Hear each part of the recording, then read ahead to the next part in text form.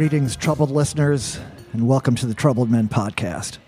I am Renee Coman, sitting in the ring room with my co-host, the original troubled man for troubled times and future mayor of New Orleans, Mr. Manny Chevrolet. Welcome, Manny. Thank you, Renee, once again. Yes. It's always a pleasure to be here at the ring room. Yeah, it's been quiet the past few weeks, man. It's sometimes the ring room is hopping, but... Well, you know what it is? What's that? It's...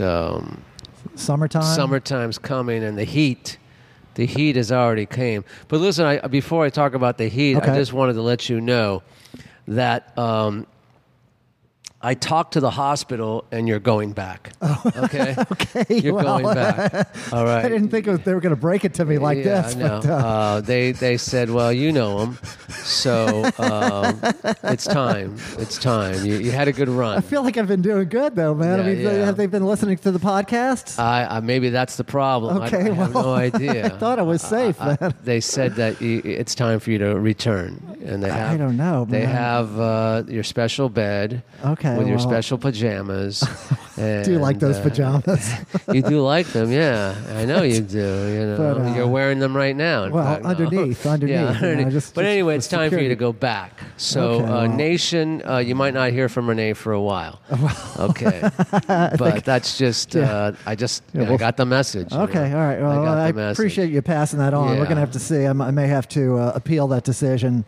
Gonna Right. See where that goes. Yeah, and then I'm doing okay.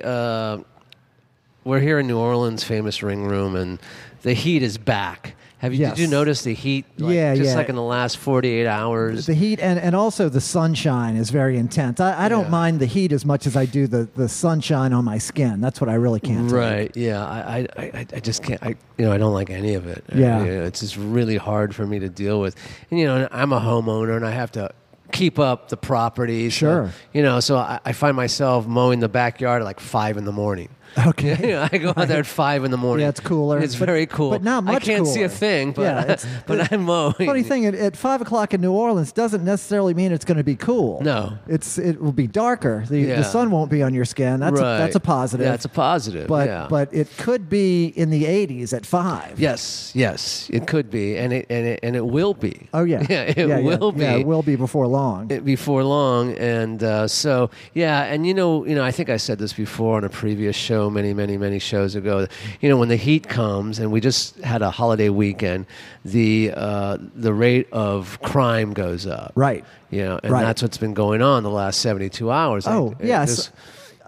Go ahead. Go. No, I'm just saying that this past weekend was, it was not a good postcard weekend or no. tourists, Yeah, in fact, I saw that headline yesterday, and it was the just the numbers from New Orleans over Yeah. the weekend, the crime numbers. And my son is in Israel right now. He's spending like 3 weeks in Israel, and It's been nice knowing him. yeah. Well, that's everybody's reaction to him being over there. Right. But you look at a headline like that in New Orleans now.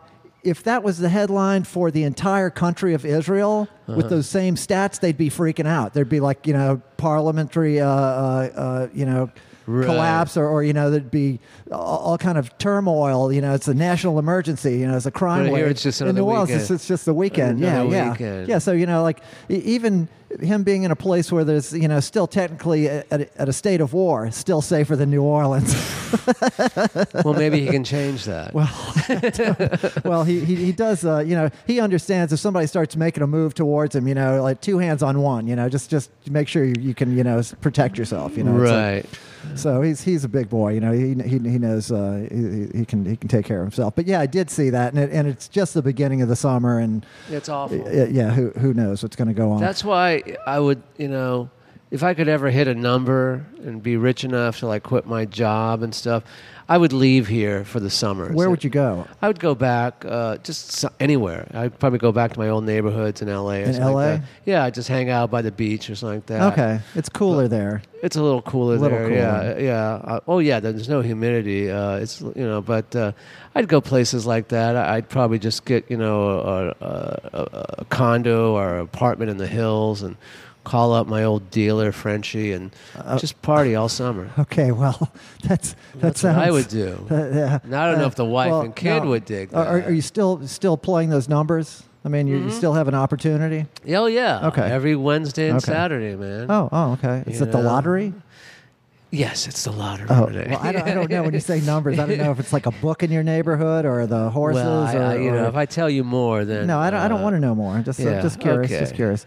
So, well, I'm taking off for Hawaii tomorrow. Speaking of nicer places or places with a better climate. It's not nicer. It's been nice knowing you. Yeah. Well, I'm coming. You have dental charts? I'm coming back. Yeah. I got dental charts. Where you're sitting? Coach, business, or first class, or at the bottom of the ocean? One of those. It's going to be one of those for sure. Now, I'm counting on making it there. Yeah, I'm going over to play the Big Island Jazz and Blues Festival there. I'll be playing with the Iguanas.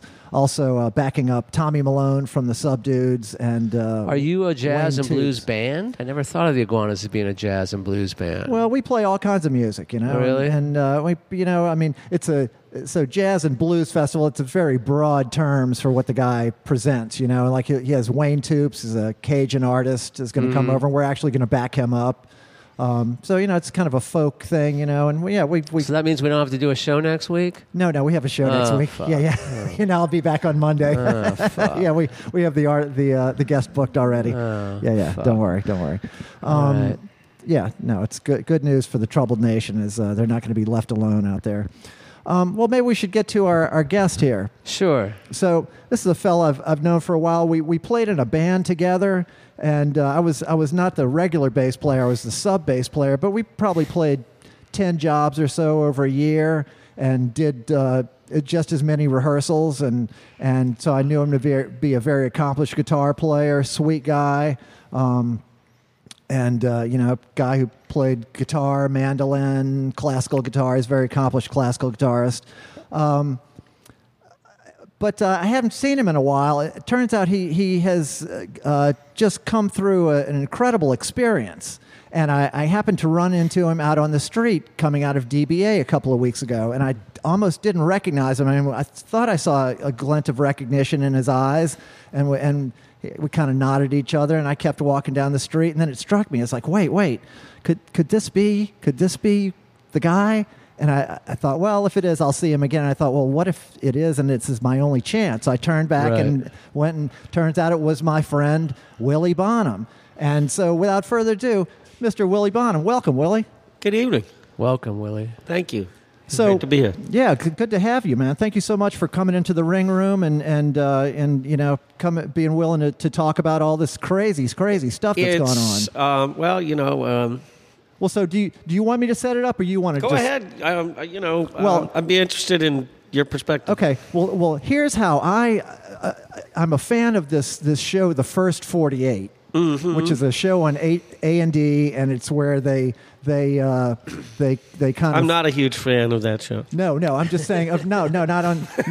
You like the first 46? No. So anyway, anytime that show is focused on New Orleans, I absolutely have to watch it. You know, just because it's the criminal justice system is so weird in New Orleans. The police are so weird, such a weird system, and it's local color.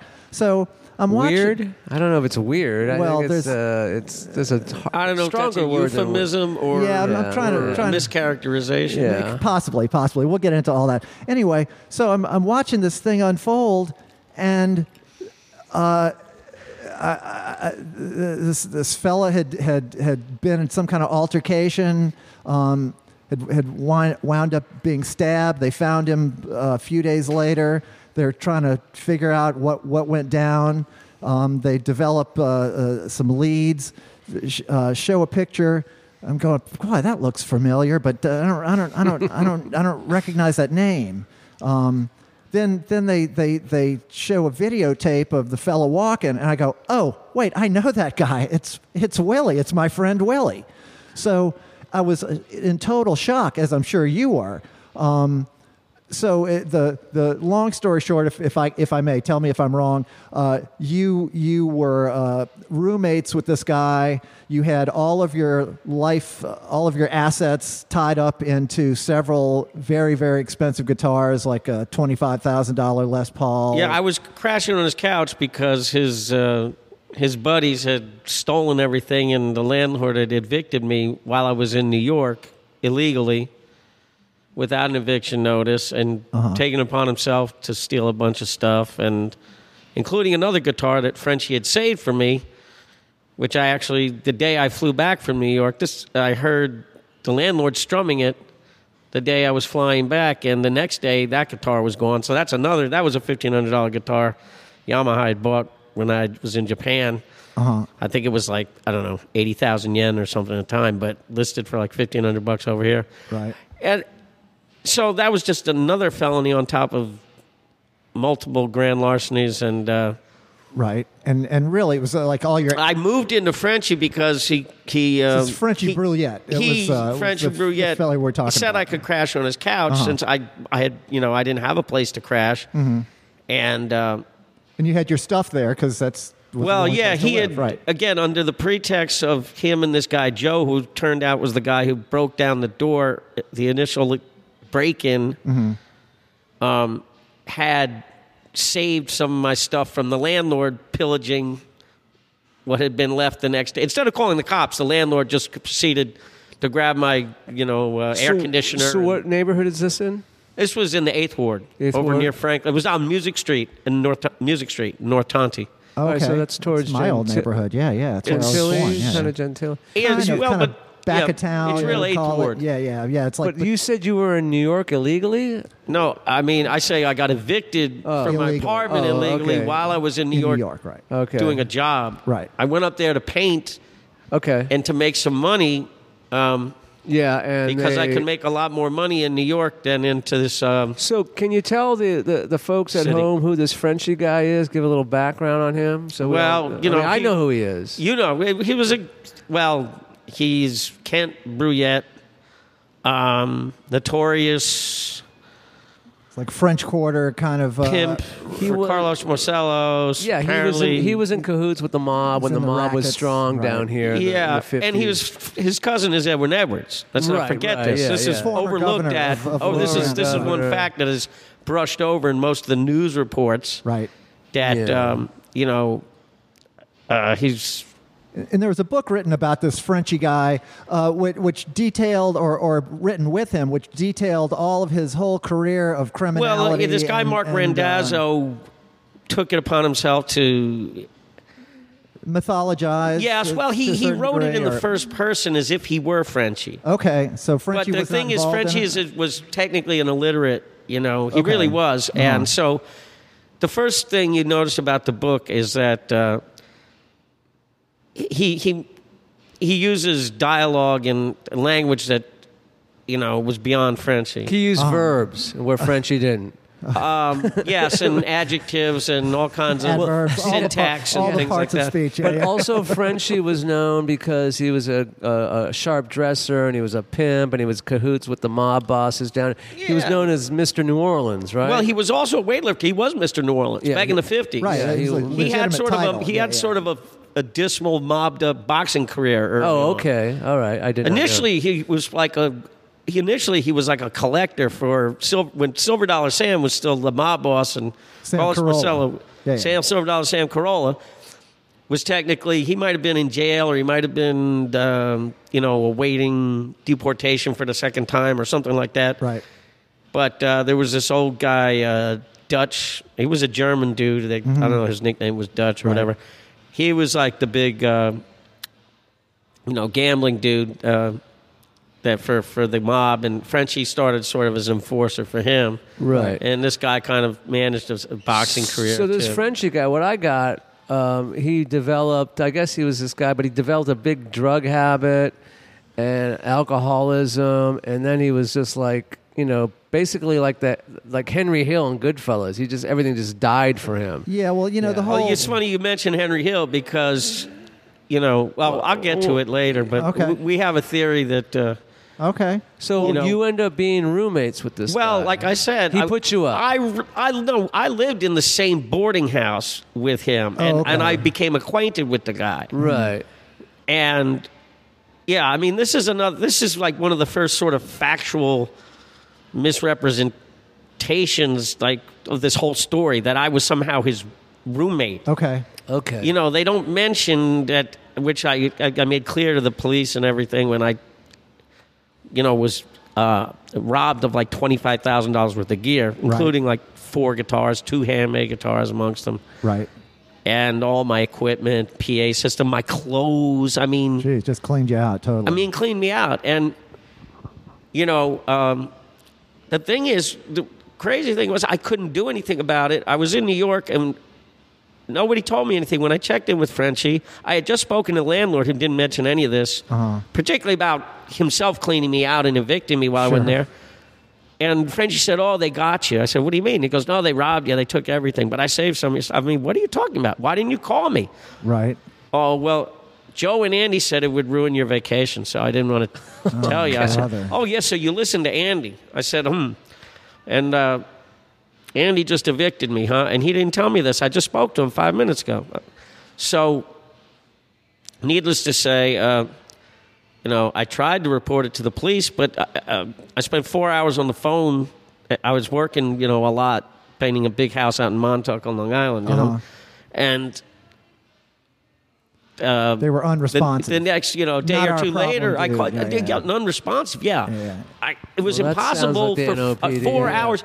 But the crazy thing was when I got back to town, I couldn't get anywhere. They would not take a police report. Okay. I said, "Look, I can show you stuff. My dresser was in somebody else's room." I said, "I didn't give that to somebody." Oh, geez. You actually a located some of the mahogany stuff. and yeah, they're cedar like, dresser it's was not our in my- problem. No. Yeah. Let me ask you something. Let's just rewind just a Okay. bit so our audience knows. Where are you from? I'm from New York originally. You're from I grew New up in York. New York, and And music's been your whole life, pretty much? pretty much. Although And you're an artist, also a painter? Or? no, I wouldn't say that. You're a house painter. You're I was painting a house. That's an Yeah, art. that's an art form in itself. But he's in a way it is. Yeah. I was working for a very good house painter, and All right, so you're from New doing York. quite a job. And how do you get to New Orleans? I came down after the storm for my first Jazz Fest, and Katrina. yeah, Okay. it was the first big storm. You played Jazz Fest? No, Oh. but I went to the first. I had been longing to go to Jazz Fest for years, and I had friends who had gone for years, and So you came down, just and- like a lot of people that come down here and you ended up staying. yeah. After the second or third time, the third time I came from Mardi Gras and spent like 3 months through Jazz Fest, and by that time, I had hooked were up with a hooked. couple bands, and Right. I was hooked. Okay, so now that's a little bit. I just needed to That was get about 10 years ago. Okay, so I just needed that Give or take. background. Right. So you're back and you're trying to chase your stuff down. Yeah. And take it from there. Well, so I had a pretty good idea that it was an inside job, particularly because the landlord, if he really had nothing to do with it, he would have called the police. Sure. And which really makes him guilty of criminal negligence, because criminal negligence, if you read the Code of Criminal Procedure, basically says, when you don't act in a way that, a rational or person normally would have. Normally, You if have a to landlord, somebody's room is broken into, they don't go in and just start looting it themselves and kick you out. Right, They right, call you right. when they call the police. Yes, you have to use regular care. Yes, exactly. So that's technically the definition of criminal negligence right there. So So you're trying to find your stuff and you're trying to get to the bottom of it. and I'm sort of snooping around. And meanwhile, this is, straight out of The Godfather, keep your friends close and your enemies closer. Mm-hmm. While I believed Frenchie was a friend at the time, he swore he knew nothing about what happened. And, I guess I wanted to believe him. Because I Sure. thought I really thought Frenchie And he was a a friend. lot older than you. You thought, how could this old man do this? Well, I to knew me? he was a thief. One of his favorite things to say was, I love to steal, but never from friends. Right, And so at this sure. point, I could. I know people like thought that. I was his friend. Yeah, right. What's that old Chris Rock joke about you living in the projects? Someone gets robbed, and the guy who robbed you goes, "Hey, I heard you got robbed." Yeah, it was just something like that. Something like I don't know. I don't know the whole gist of it. Yeah. So anyway, I gave Frenchie the benefit of the doubt, but I was suspicious because it was just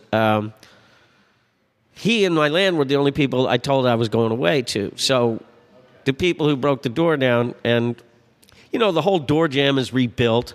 Uh-huh. So what happened is then this guy who had been staying in this other house where the original equipment was taken, like all my guitar effects, this guy continued. This guy shows up, and they had used his ID to sell my Fender Champ and a few microphones and this other little practice amp I used on gigs, this little crate, at Guitar Center. Oh, wow.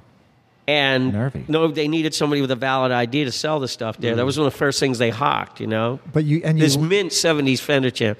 And this guy came clean on this. He incriminated himself to say what happened, and told me all the other people involved who actually broke the door down. And at this point, he really didn't incriminate Frenchie, although there was too much stuff in my room that disappeared. And later on, I started finding traces of the stuff in Frenchie's room, and I realized a lot of my stuff that was no longer here had passed right through Frenchie's room. Okay. And this guy, Josh, later on confirmed all this stuff for me, because I ended up seeing him upstate when they in East Carroll when I was up there. Okay. So Josh pretty much is an eyewitness, and he listed all my effects pedals, what color they were, and everything. So this is stuff he had never seen, including some old stained glass lamps from this house my mom lived in Pennsylvania, which had burned down with these couple of the only things that were salvaged from this old house. And I had these in a box and had never taken them out of the box. Right. So fact is, when he described these lamps, I said, he couldn't have been making this up. He had to be telling the truth. Right. So I had now an eyewitness fingering some of these other people that had lived in the house previously, and they were associates of Frenchie and whatnot, And then I called the police and said, look, I have an eyewitness now, and if you don't come over and make a report, I'm going to internal affairs. So they send over a squad car and some, uniformed officers who start taking a report.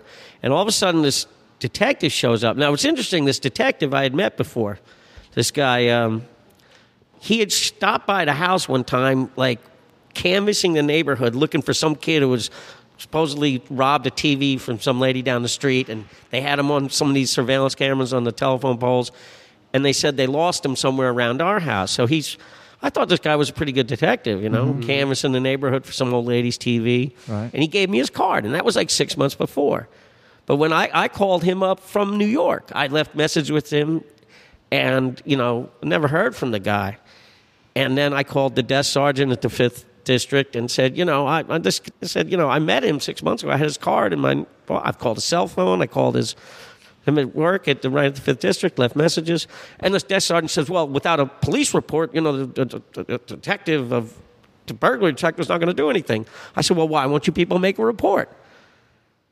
But the sergeant, he just kind of ignored me. So nobody would do anything. I even called 911 once just to get the police there, and they threatened to arrest me. But finally, when I had my eyewitness and I threatened to go to internal affairs, they sent the squad car over. Now, before this police report is even made, interesting enough, who shows up but detective? Before there's a police report. So that kind of was suspicious. Anyway, these people had barely finished interviewing me, and he's on the scene. The first thing he does is when I accuse my landlord of taking the acoustic guitar that it was my Yamaha Classical that was like my workhorse. Right. And that was a whole separate, grand larceny. And I said, I know that guitar is next door because I know he took it. He was in the room strumming it hours before I jumped on a plane. Uh-huh. And he had I used to let him borrow the guitar even, I was good to all these. I cooked for Frenchie. I fed the guy for 2 years. I kept him alive. Yours. Yeah. That's how we became close, just hanging out and, eating and watching TV and whatnot. And so anyway, this detective goes and he tips off my landlord. He goes, I'm going to go interview your landlord. I said, well, I immediately alarmed him. I said, now you're tipping these people off. I said, I hope you're going to act quickly because I said, I'm going to be in danger. I made it quite clear right then and there. I mentioned this guy, Joe, who was sort of the ringleader, was a dude who used to walk around with a machete. He'd have like a meat cleaver and a scabbard on his belt. Okay. He at one point had a .40 caliber that he walked around with in a holster, which is legal in New Orleans, if it's in plain sight. Yep. Except the police, who had showed up for some domestic dispute between him and his girlfriend, took it away. And I explained this, and of course there's no record because it probably ended up as some throwaway for some cop, Right. He was an intimidating figure anyway. Yeah, he was crazy is what he was. A psycho, a meth dealer, and all this kind of stuff. And pretty much I showed him where the door jamb had been rebuilt, and they didn't even bother to paint it. It's like fresh wood. Yeah. You know what I mean? They didn't even try and cover up that they had just rebuilt the kicked-in door jamb. I showed him the room across the hall. I said, my mahogany dresser's in there. I can prove that's mine. I didn't give that to this person. The landlord bestowed it upon them. I said, the landlord, is guilty of criminal negligence. I said, he didn't notify you, he didn't notify me. He doesn't do anything. He just goes. What's the landlord's name again? Well, I don't know he if wasn't we really need the to landlord. He use was a everybody's manager. name in this. He was Let's a manager. just tell the story because I don't know. That's I'm really probably doing ourselves any favors by naming anybody's name. Let's tell the story. Yeah, exactly. Well, this guy wasn't really the he didn't own the building. He was just like the manager. And anyway, but he was responsible, for the property. So he collected the rent and whatnot. And so the detective pretty much tips him off. And then I never heard from him again. I sent him a text the very next day, reiterating the fact that I said, now you've put me in danger. Yeah. By revealing, instead of searching the premise next door or searching the other house where the people might have some of my gear left, or going to Guitar Center and trying to get the receipt from the guy who had sold some of the equipment there. He didn't do any of that stuff. He basically ended up aiding and abetting the people who had robbed me. And this went on for several weeks, and I started to grow impatient, but I really wouldn't leave it alone. And this is at the point at which Frenchie started, making sort of hints, I should just forget about it. I'm never going to get my stuff back, which turns out wasn't true because I met another guy upstate later on who almost bought one of my guitars from one of the initial people that broke in, who tried to hawk it to him. It was clearly described as an ovation, Right. And this was a very distinctive, ovation with the Adamas holes and all this stuff, It's an unmistakable guitar. You knew it was yours, yeah. And, so the fact is, if the police had done their job, I probably could have recovered some of this gear. Right. That wasn't happening. So, what happened with this guy? Is he still on the force? Let's we get his name. We don't know the landlord. I'll tell you something. I'll tell you something. May not stand in here. Later on, we found out that this cop who was supposedly investigating the burglary, I call it covering the burglary up, was what he was doing. Was it actually suspended by the NOPD because he had been investigated by the FBI? Oh, okay. Which probably ended up fixing it. Well, I'll get to that one. See, it's all so twisted and complicated. Sure. Let's just try. I'm trying to go in order. I'm trying to go in order. But yeah, he shouldn't have been on the force at this point. They should have suspended him permanently. Okay. Yeah. Because he was suspended for dereliction of duty and what he amounted to doing in my case, burglary. And like I said, this was not a bicycle or something. This was not some little candy store ripoff. This was tens of thousands of dollars worth of stuff. Right. This was a major larceny. It was a huge heist. Right. And so you're not getting any satisfaction from them at all, and no, they're completely. They're like I said, he's in effect just tipped these people off, and then proceeded to just do nothing. And finally, Frenchie's really starts getting pushy with me about backing off. Mm-hmm. He goes, "You're bringing a lot of fucking heat on me." You know? I'm like, "Well, Frenchie, I thought you had nothing to do with this. You know, you're telling me you don't know nothing about it." I said, "Why don't you come clean?" I said, "I know Joe was in it. I know this guy who was Right. there at the house, whose ID they used to sell the stuff." I said, "He described everything too perfectly, the stuff that nobody's ever seen, too." I said, he has to be telling the truth. So I'm beginning to doubt your sincerity of that. And I said, "I don't believe you don't know anything about this either." And that's when I started discovering, little things like the charger for my my beard trimmer, which I didn't bring with me to New York. I just brought the beard trimmer because it was charged up. I figured I'd use it a couple times. And Frenchie had it with all these little phone chargers. He was like a pack rat with things, Like anybody'd leave a phone charger there or something, he'd snarf it up and put it in his little drawer. So these guys weren't very smart. What's that? They're not very smart, these criminals. I mean, they're just, you know what it is? They just figured they had me beat because I figured, this is when I found out, French. Again, a lot of it was sort of backtracking the more I found out. But it was obvious that not everything could have been taken the first night. Mm-hmm. It was pretty much the equipment, my PA, which is just amazing in itself. They can break a door down and nobody in this apartment does or notices anything. They break a door down and take an entire PA system. I mean, it was big, like 15-inch speaker bins. Right. Yeah. A head, a couple amps, 4 instruments, all my, microphones, blah, blah, blah, blah, all my pedals, da-da-da. Computer, my Bose computer speakers. Right. Yada, yada, yada. And nobody notices anything, but then there was too much other stuff, and and very little of it was left in Frenchie's room. Uh-huh. You know what I mean? And and I knew the landlord had taken stuff like my radio and the air conditioner and whatnot. And but my my socks, like all my dress socks, my sweaters. I mean, just like everything. My underwear. Right. I mean, what are people stealing your underwear for? Yeah, I don't know. It's just insane. Yeah. Yeah. So anyway, I'm getting suspicious of Frenchie, and I'm still giving him the benefit of the doubt, basically, but.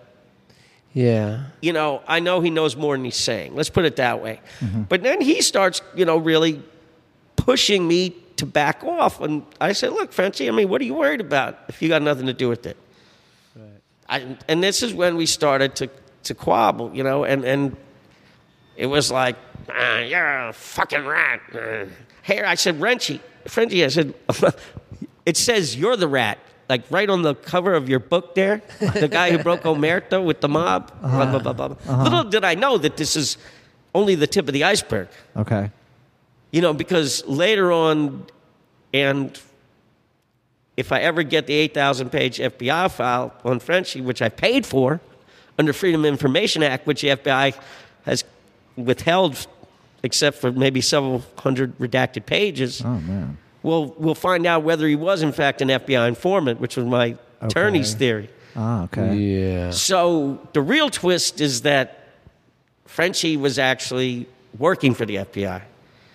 And the whole breaking Omerta and writing this book about his mob exploits is to cover up the fact that he's a real, like you said, Henry Hill. Yeah, okay, so yeah, he's an informant. But he was more like a working TECI, top echelon confidential informant, who was in place and basically protected while he was engaging in criminal activity, including murdering people. Okay. Which I'll get to that later. Okay. But well, not too much later because we're about halfway through. Oh, Jesus, all right. Well, I mean, let's take a break, Nation, and we'll get another round. All right. And we'll come back in a second or two. Okay. All right, so hold your thoughts. And we're back in the ring room, back with Manny Chevrolet, back with our guest, Mr. Willie Bonham. Willie's just in the middle of his story, so continue, Willie. So so Frenchie has told you to back off, and it seems like the fix is in. So and continue. From and there. I'm pretty obstinate because, like I said, I got an eyewitness. and I know that, if they scanned his ID, this guy's ID at Guitar Center. Center, that's going to confirm that some of my gear went through there. Of course, they denied all that, and that was never pursued. But push comes to shove. A couple of weeks go by, 2-3. It's approaching Thanksgiving. I remember we go up to the Save-A-Lot, and Frenchie grabs a 10-pound ham and stuffs it under his coat and walks out with it. Can't help himself. He can't. Oh, he loves to steal. I mean, I even think the old security guard knew he had it there. He had his little tricks, like Walmart. One time, he took like a 10-pound, $70 brisket and put like a $6.99 Chuck steak sticker on it, and went up to some young girl who was a cashier and just, she said, boy, that's really cheap, Classic move. It's on sale. But I've seen things at Rouse's marked wrong. It's just the stupidity of the employees. But if he's chasing, he's changing price tags. That's all. Yeah, but I mean, right. A 10-pound brisket. Right. Anyway, so that's yes. All right. So Frenchie walks out with this ham, and it's like the Thanksgiving weekend, and things are tense, but I'm sort of firm, like, I'm not giving up on this, Frenchie. It's like, come clean or whatever. But he really starts getting violent. Now he starts saying, like, all right, I'm going to call Joe up, and he's going to go over here, and he's going to kill you. And that's it. So I basically took off. He's going to call Joe? Who's Joe? Joe was the guy who broke in, maniac with the machete. And whatnot, okay, all right, yeah. Yeah, you got to back off of this, da-da-da-da. And so, I don't know, I went and crashed some friend's house uptown or whatnot, and came back, same thing, a French sheriff started fighting, and so I had texted this detective who was supposedly, quote unquote, investigating the burglary. I said, these people are threatening to kill me now. Exactly what I told you would happen. Mm-hmm. Exactly as I reiterated on the, and this is the kind of stuff that they, that they withheld when I finally went to jail. It was like, body cam footage where I expressed all these things, warnings to these people. All that stuff was that I'm in danger here. And you put me in danger because of your lack of, succinctness in dealing with this matter. Follow through, yeah. Well, this failure to actually do anything. Right. So I send this guy a text that says, look, these people are threatening to kill me. So then I basically took off. It was like a Monday night. I think I grabbed my mandolin. I went to the hi-ho picking party, and I ran into some friend. I crashed uptown at his house. Mm-hmm. But, I pretty much realized, and Frenchie made it clear I wasn't welcome there anymore. It's like, you're going to have to leave here. Okay, so I realized I had some of the few things I had left. Were there, yeah. Right, my cookware, my grandmother's iron skillets and whatnot. This one amp, this tweed amp that was inscribed to me. And this is how I knew the people who robbed me knew who I was, because why would it make any difference why would they know that amp that had an inscription? It was a custom boutique amp my friend built, like the Bandmaster replica I have. Right. That 2 Willie, da-da-da-da-da. How would they know that was, my custom personal amp if they didn't know who I was? Right. So that was sort of confirmation of the whole story. I had it right. Right. So I come back, and like I said, I hadn't heard from the detective. Now, this is going on 48 hours now that I had warned him what was going on. Mm-hmm. And Frenchie came buckled down again. He goes, that's it. Joe's going to come over tomorrow, and he's going to kill you. That's it. You're done. And I said, well, you said you like to steal, but not from your friends. I guess, well, maybe I'm not your friend. Okay, this, that, and the other thing. And you're a rat. And I was back again with, you're the rat, right? Okay. Anyway, I know it just escalated. Something pushed him over the edge. He came at me. and I defended myself. Right. And, and now at this point, He came at you with what? He had A knife. weapon? He came at you with a knife. Okay. and, I got cut, dismantling him, and, he charged at me, and I mean, I really didn't want to hurt the guy, and I was kind of instinctively, as he charged me, I just reacted. Right. Sure. And Yeah. I inflicted what amounts to like a flesh wound, Uh-huh. or two. And there might some scratches. It was really like, and all these reports were completely exaggerated. Right. Believe you me. Yeah, the reports I heard, it sounded different than but I totally. Yeah, this and makes so, sense. but he was unrelenting. He was crazed. He he was smoking crystal meth. He had been taking steroids. He took steroids. If you read his book, he took steroids His whole most life. of his life. Right. Okay. And he was back, injecting steroids. So, it could have been a combination of roid rage So and all he this cut stuff. you, though. He cut you. Yeah, well, He- I got cut on my hand disarming him. He came at me just like, I don't think he was really in his right mind. He had been drinking. Right. People started, trying to attribute the whole incident to alcohol. But I had, had a couple drinks, but I was pretty much nervous and was keeping my wits about me. You know what I'm saying? Sure, Frenchie sure, was a lot yeah. more drunk than I was. I proceeded to get really ripped. I Afterwards. guess you could say I went and I had an Irish wake for Frenchie. Right. And I couldn't call the police because obviously I couldn't trust the police. Okay. I had just told them that I'd been threatened and they did nothing about it.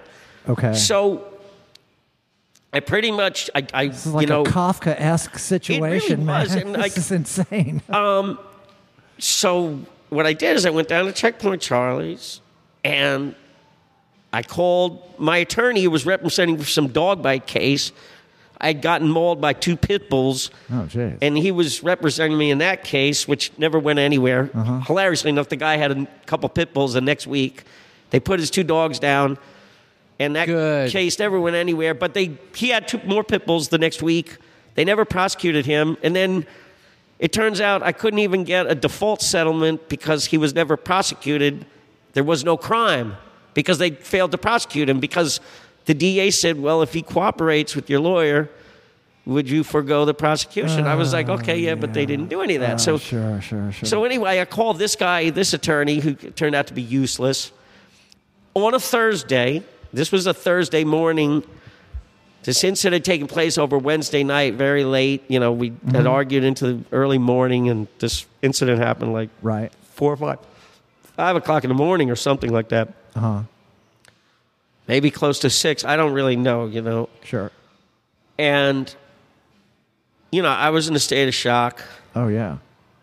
as you can expect. Of course. Anyway, and so I called this attorney, and I told him, I need to speak with you. He didn't believe me.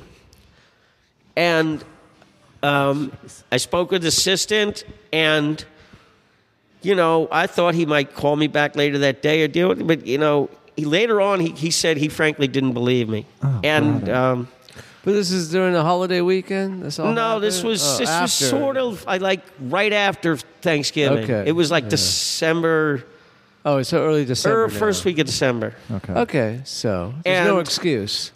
Well, and the funny thing is when we got not a to deposition from him later on, he weaselly tries to say it was a Friday that I called him and not a Thursday, and that he forgot about it for the weekend. Uh-huh. Right. And I ended up later on in the hospital because my arm started to swell up.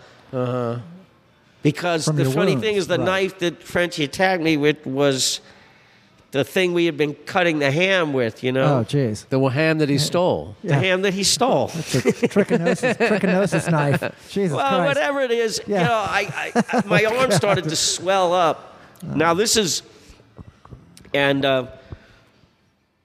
well, later on, what happened is I met a friend of mine who had, was the guy who picked me up at the airport when I got back, and I know he had an instrument of mine. He had my classical guitar that I had with me in New York. over at his house for say, and I had given him all this cash I had because I nothing was safe, you know. Sure. So I asked him for a couple $100 from out of his safe. So I figured I might need a hotel room for the night, you know. Yeah. And I told him what happened, and later on he was to say, well, there were state troopers there, or you could have gone and turned yourself into them. I was like, well, I wanted to consult my attorney first, that was the whole point. Yeah. I met up with Tim, and he was working on Bourbon Street or something, and I gave him my mandolin for safekeeping. And eventually, after my arm just became swollen up, I went to the hospital, the emergency room. Mm-hmm. And they checked me in and, gave me some antibiotics and whatnot. And, he never called me. My attorney never called me. And like I said, later on when he wrote a deposition, he tried to say it was like a weekend and weasel out of, his recollection of what it was or whatever. But So you wind up getting picked up on the charge. yeah, Ultimately. eventually this guy that I had talked to, he thought I thought I was on the lam. Okay. Really, you're trying to get representation to Yeah, step up. He thought I was on the lam because that's the way they portrayed it on the news. Right. I was in the hospital recovering from the wound I had suffered. And where's Frenchie? Frenchie is in the morgue? But at this point, I guess so. It turns out they didn't discover his body till Saturday or something morning. Right.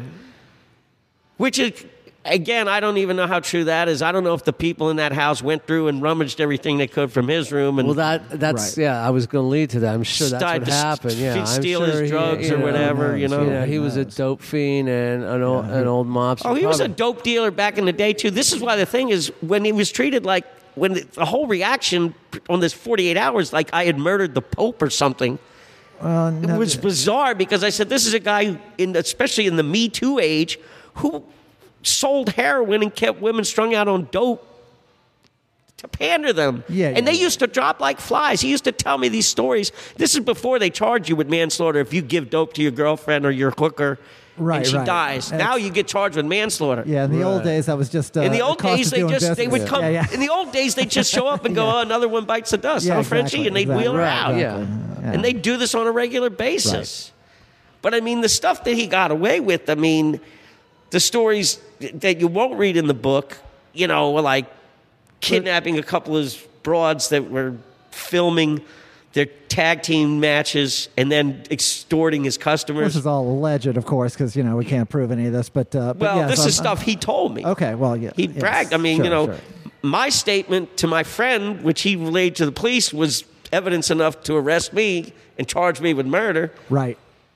Yes, I totally get what you're saying. Yes. So absolutely. I think Frenchie incriminating himself in his own words is. Yeah, he didn't seem like a very smart guy. Well, he was very clever about the book, but he said things to me. The reason I took him seriously, and even particularly, like I said, whether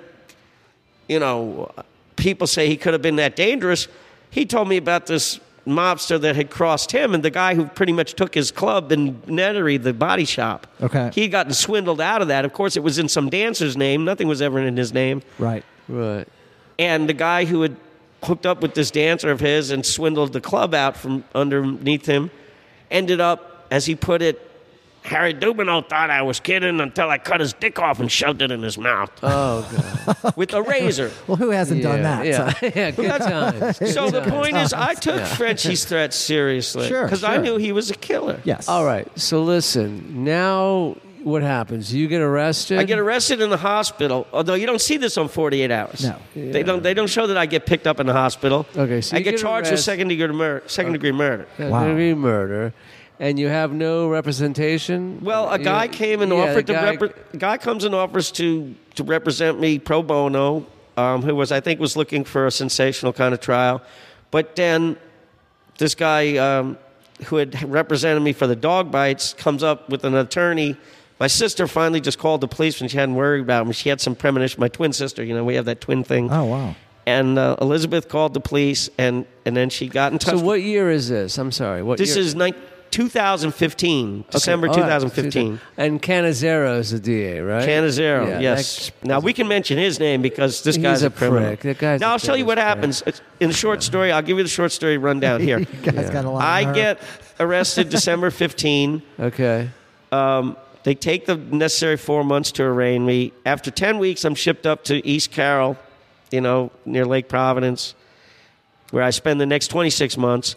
Wait. You're not even in state? Where are Well, you? I'm practically in Arkansas. I'm 5 hours away. But that's in Louisiana. It's in Louisiana. Okay. But it's as far as away you can be They don't without being keep you in the parish prison though. They put you. They shipped me off to this pretrial. They had 400 or 500 Okay. guys up there. Okay. It's so overcrowded at this OJC. They have 400 or Holy cow. 500 pretrial people. So up it's there. not Angola. It's not OPP. Well, no, it's No, it's a camp. We could even smoke cigarettes because it was a privately owned camp. Oh wow. really. That was the only thing that had going for it. Oh wow.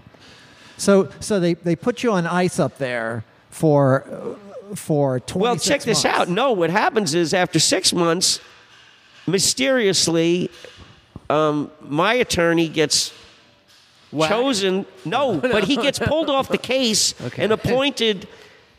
You remember Judge Murillo? Yeah, sure. Yeah, Owns he's a- all the clubs on Bourbon Street and whatnot. Surprised he's An old not- friend not of here in the Frenchie's. ring room. Well, he's a member Okay, here. well. Well, okay. Judge ahead. Murillo, gave up his fight to be seated, even though he won the election, right. because he's 72 years old, and there's a Right, law yeah. in Louisiana you can't sit Yeah, on the bench if yeah, you're 72. Okay. Yeah. Strange law. He fought it because he was elected, and Yes. maybe he was elected when he was 71, but he turned 72, and they're like, "Oh, you can't be a judge," Okay.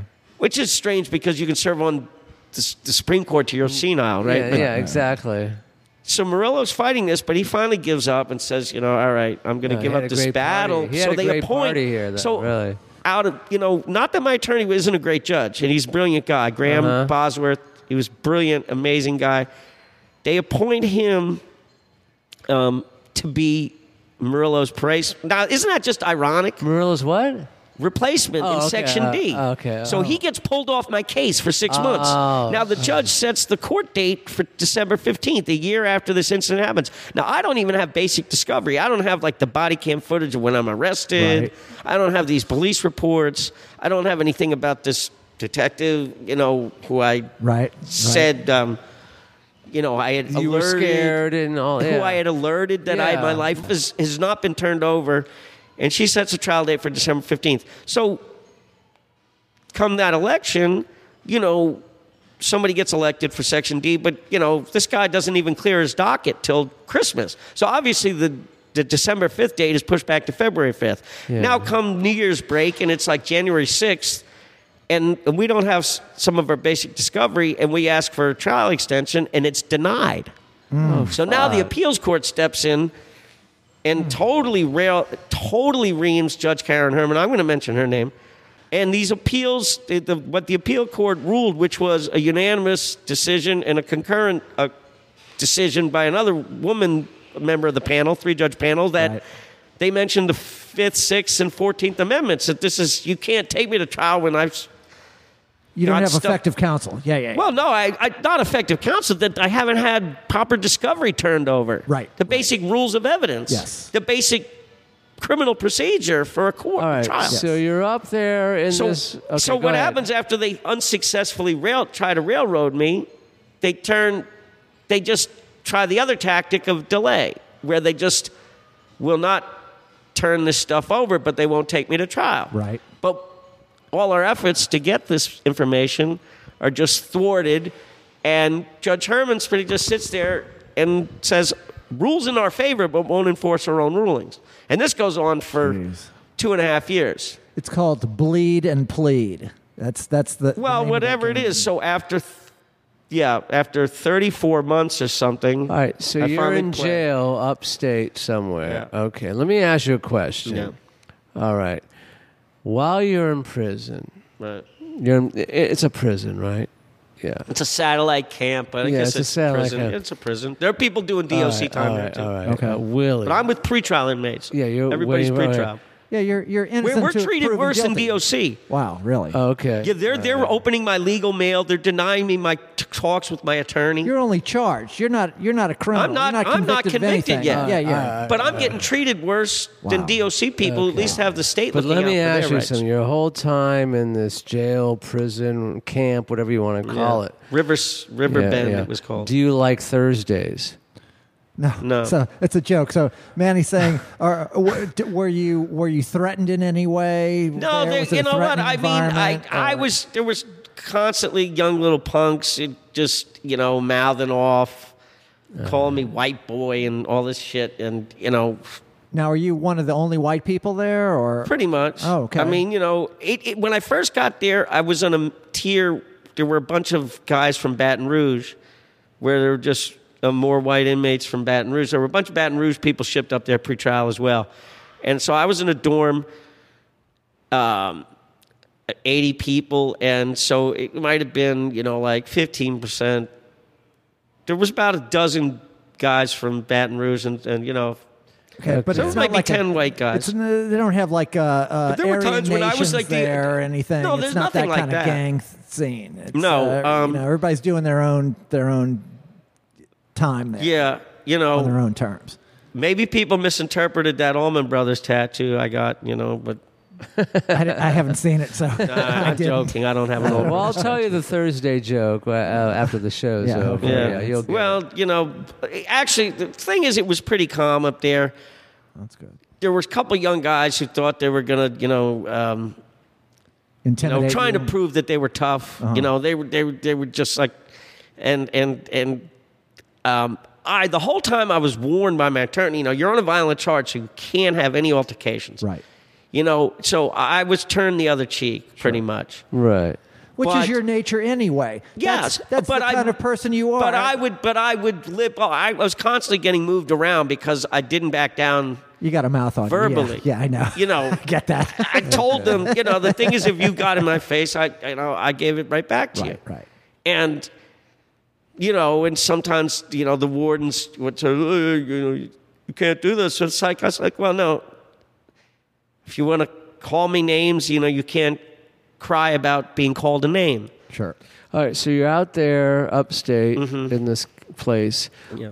You still have ownership of some of your stuff here. Well, where is that? No? my friends and Took my it in for you? friend went by a house and he grabbed my boutique amp and some clothes Yep. and maybe this little 4-channel mixer, York mixer, my cousin had given me. Okay. So that's really much everything else. And again, everything else is gone. And there were some instruments that he already had in his care. I'd given him the mandolin. Right. So I had some other guitars that were with another friend. And Good. that's pretty All right. much what I Yeah. have left, Well, we probably got about 10 more minutes left, and Okay. I want to get this one thing in. So as I was preparing to do this podcast, a friend of mine, friend of ours, forwarded an article to me written on Intercept.com. I don't know if you've seen that article. No. So it's Intercept.com is an international news organization, website. It's widely known. Right. It's an analysis of Orleans Parish DA's practice of using your case as the specific case to illustrate this thing that they do, which is, and it talks about step by step how you were initially issued a $500,000 bond. It was $1.2 million. No, I'm saying initially it was $500,000. Yes, And let me bill. just fast forward through Yeah. my interpretation of this. And so because the initial judge thought, yes, this seems like a Judge Blackburn, This judge seems the magistrate judge. it seems like a self-defense case, and so while your family was trying to raise the enough to cover that bond so you could bond out, the DA goes, assistant DA goes to and through some procedure goes without representation from you, violating your Sixth Amendment right. This is according to this article, without counsel on representing you, goes to a judge and gets the bond raised to $1.2 million. No, that was Karen Herman who did that after I was indicted, and it went to her section. Okay, but the Blackburn was willing to lower the bond to as low as $50,000. Okay, except he was receptive to a bond reduction hearing, except that he said if you get indicted, the money's going to be wasted because it's going to go back up. And in fact,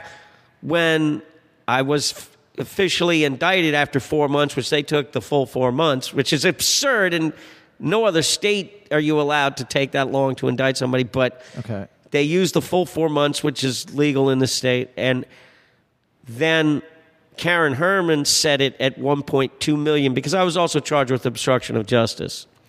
Yeah, that's the one thing I'm still curious about. What's that? Well, I mean, there's a whole manslaughter stuff, and I tried to do some homework on this show. So what was the obstruction of justice? Well, because I left the scene, I guess. Okay, all right. But so anyway, the ultimate strategy of this. Well, first it was to railroad because they couldn't bring me to a speedy trial without turning over evidence, and when that failed, it was to delay tactics. Right, but I'm saying so ultimately they have you on this bond which no one could ever meet. So they have you on ice forever. You never get to trial. After 3 years or so, they approach you and they say, "Well, here's the deal. We'll let you plead to manslaughter." And yeah, but they didn't want to take. What happened is we reached that deal after a year and a half. It was going into June of 2016. Okay. And then they pulled it off the table. My sister flew down for the hearing, and the DA doesn't even show up or whatnot, and they pulled the deal off the table. Been there, man. I had signed for the deal that was 0 to 10, and Karen Herman pretty much intimated to my attorney that she would come somewhere down in the middle. Okay. That if I took the manslaughter charge on the 0 to 10 sentencing range, that I'd get about 5. Okay. And I was told that under first-time offender, that the new law, I was going to do 65%, which turns out not to be true because the new law passed before I was sentenced ultimately, and I didn't get sentenced under the new law. But what happened is they pulled the deal off the table. Then they went back up saying, "No, we're not coming past 15 or 20." So we said we're going to trial. So then it dragged out. I came back for trial for June 15th, and so after 26 months up in Lake Providence, I came back to Orleans Parish, got attacked by a crackhead, had my tooth knocked out. It's never a good idea coming back to it. Yeah, they put me on an open tier. Anyway, at a week before the trial date, he starts playing musical chairs with he tried every delay tactic. A week before the trial date, he plays musical chairs with the prosecutor. So then he changed the prosecutor 2 or 3 more times. All right, okay. So it was all delay tactics. All right. You're a good guy. I like you. I dig you. Yeah, he's a good guy. Yeah, that's what I'm saying. Yeah. All right. So let's forget about this whole thing, 48 Hours, his favorite show, and all that kind of stuff. And I'm going to say this. I want to talk about... You can watch the show yourself. When I was picked up in the hospital, the star of that show seized my wallet and phone and everything as evidence, partly because my phone had the text which I had sent me warning that I had been threatened.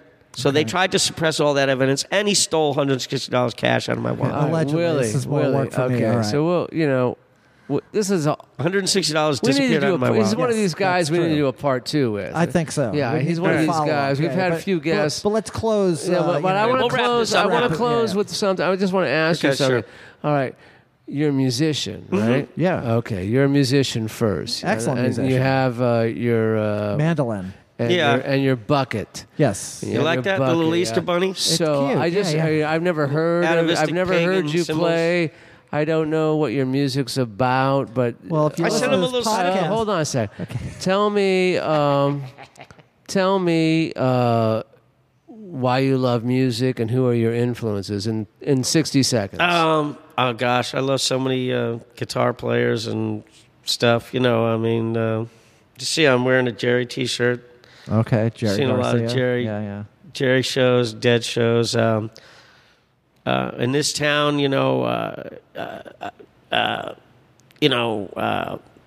one of the first New Orleans guys I got to jam with was Walter Wolfman, Right who on. my friend hired for his wedding. I've never heard of him. Sat Go in with ahead. Walter Wolfman Washington. Yeah.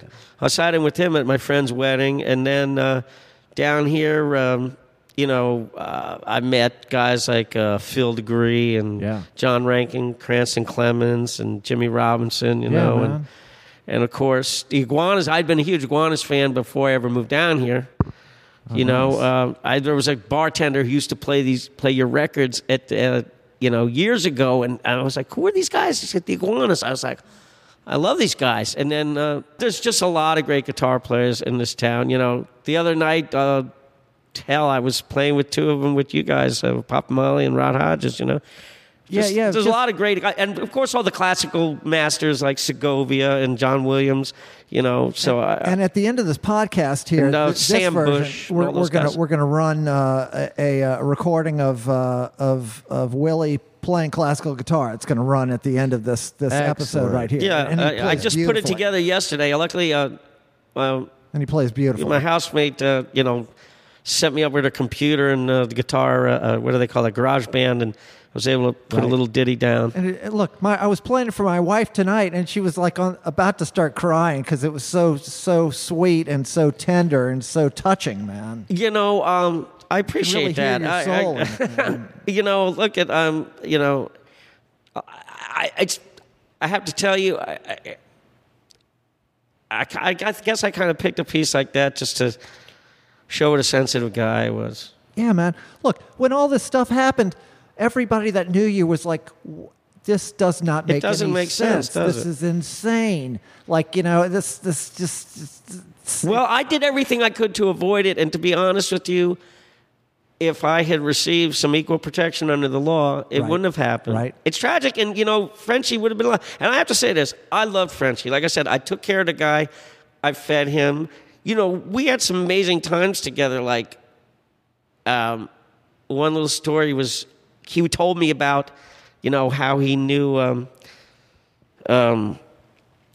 What's the guy? The froggy character on Underdog was. Kermit? No, froggy character in the Underdog, Underdog or something. Underdog cartoon. It was Edward G. Robinson, Okay, as sure. the bad guy. Right. And so they were in town making this movie. He talked about Edward G. Robinson being a client of his, and class act guy. He just wanted a girl to have a few drinks with.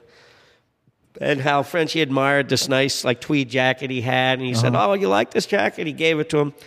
And he goes, in fact, they asked me to be an extra. They were making this movie, The Cincinnati Kid, about these Wow. great card game, with Steve McQueen. Wow, yeah. Yeah. Well, Aunt believe it or not, Margaret, yeah. the night we're talking about that, 1:00, TCM, I said, "Guess what's coming on TV, Frenchie?" Cincinnati Kid. Yep. Yeah. And we sat that night, it happened, and we watched it. And sure enough, when you get to that scene, it's at one of those fancy hotels in St. Charles Avenue where they're having the game and They're up till like 5 in the morning. yeah. Gene, who's the guy who's in all those Tennessee Williams movies? Carl Malden. Carl Malden is one of the dealers, and Yeah. then this woman, it might have been not Shelley Winters, but it might have been Shelley Winters as one of the And other Margaret's dealers. in the film. And Margaret's the other dealer, yeah, maybe. And Steve And- McQueen. Steve McQueen is the Cincinnati Kid. Yeah, Edward G. Robinson is the master gambler. Yeah. But this big poker game that they have in the hotel room, Cab Calloway's one of the Yeah, players. Cab Calloway. And in the All-star scene, you cast. see Frenchie there in this brown suit with Yeah. sunglasses in the back smoking cigarettes. Which you can see a picture of him that looks a lot like that in the book. And then he told me the funny story when Carlos Marcellus went up to him, because Carlos Marcellus was one of these old school gangsters. You don't put your picture in the pay. You keep a low profile. Yeah. And they said, maybe if you want to be in movies, maybe you should move to Hollywood. Right. Yeah, But that was just one of those trippy things that happened that I really, I thought I really had this deep bond with Frenchie, that I was really, amazed, that he betrayed me like that. life is crazy. But man. I like I said, it just the way the whole story was portrayed in the media and the news, and in this 48-hour show. Right. There was They don't mention any of this fact that I went out of my way to prevent anything like this happening. Right. But he was a known character, and you were nobody knew who you were. Right. And like I said, he's the governor's cousin. Yeah, Right. and he's the governor's Which means he's related to the current governor. Some romanticism Like first cousin about once him wrote. and all Okay. that kind of stuff. And ultimately, Karen Herman, who went along with it, turned around and gave me 4 years.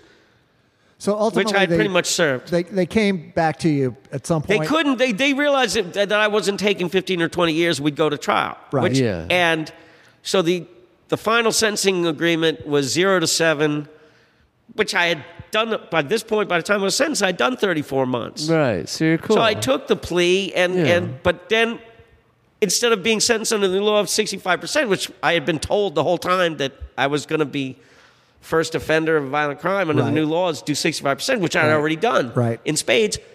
They charged me under the old Good Time Act and made me do the 85%. And by the time I got 120 days good time, I only had 60 days left on my sentence. So I ended up doing 39 months total when I got out a couple months ago. Wow. Yeah. But Willie, here's the thing. Here's the triumph of the human spirit that I love this story. That when I ran into you on the street that day outside of DBA, you looked better than I'd ever seen you look. Thank you looked you. stronger. You had more humanity, or the same humanity in your eyes. You always had a lot, but they didn't break you. No. You look healthier and I met a lot of good people in jail. No, not everybody could do that. There were a lot of. I had few good friends, a few good Scrabble buddies. People sent me books, sent me CDs. They made sure I had money on my commissary. Wrote me letters. Terrible, terrible. Food's terrible. Food's terrible. Yeah.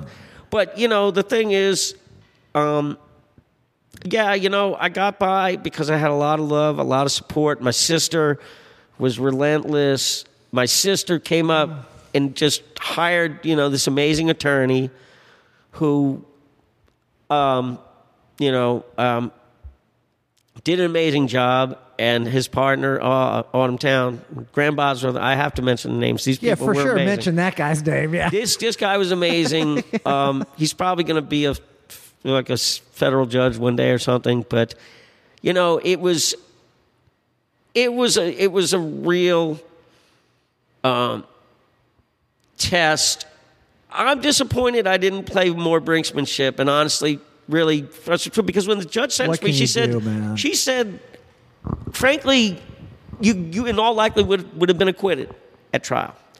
But who wants to but take after that? 34 months, I was just. Why would you do couldn't it? do Yeah, that. you can't roll the dice like that. No, because stakes are too high. And Graham is the one who warned me. He said, juries can be capricious, they can be fickle, and it's just you can't do it. And obviously, they had kept me down so long, they had sort of taken that option away. Yeah. There was no speedy trial. Yeah. Yeah. So they, This is like Dostoevsky. Man. It really is. Well, the thing is, crime and punishment. Here. And the thing is, this is the modus operandi.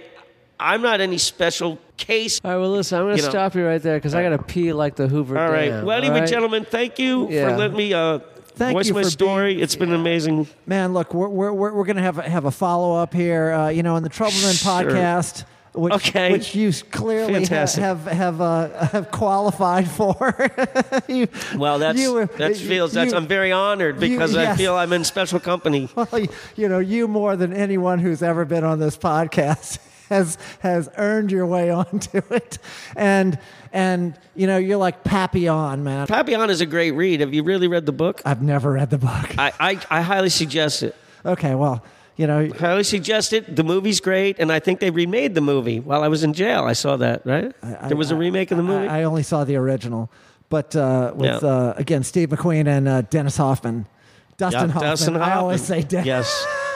My mind is going. Anyway, Dustin Hoffman. Fantastic. Anyway, Willie, I'm so glad that well, thank you for having me. It was sort of trippy, recalling when you walked out of DBA that night.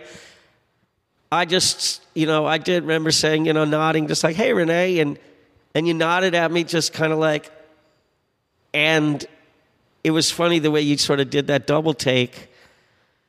You know, like at first I thought you just figured I was just, you know, one of your many fans just saying, you know, hey, good night.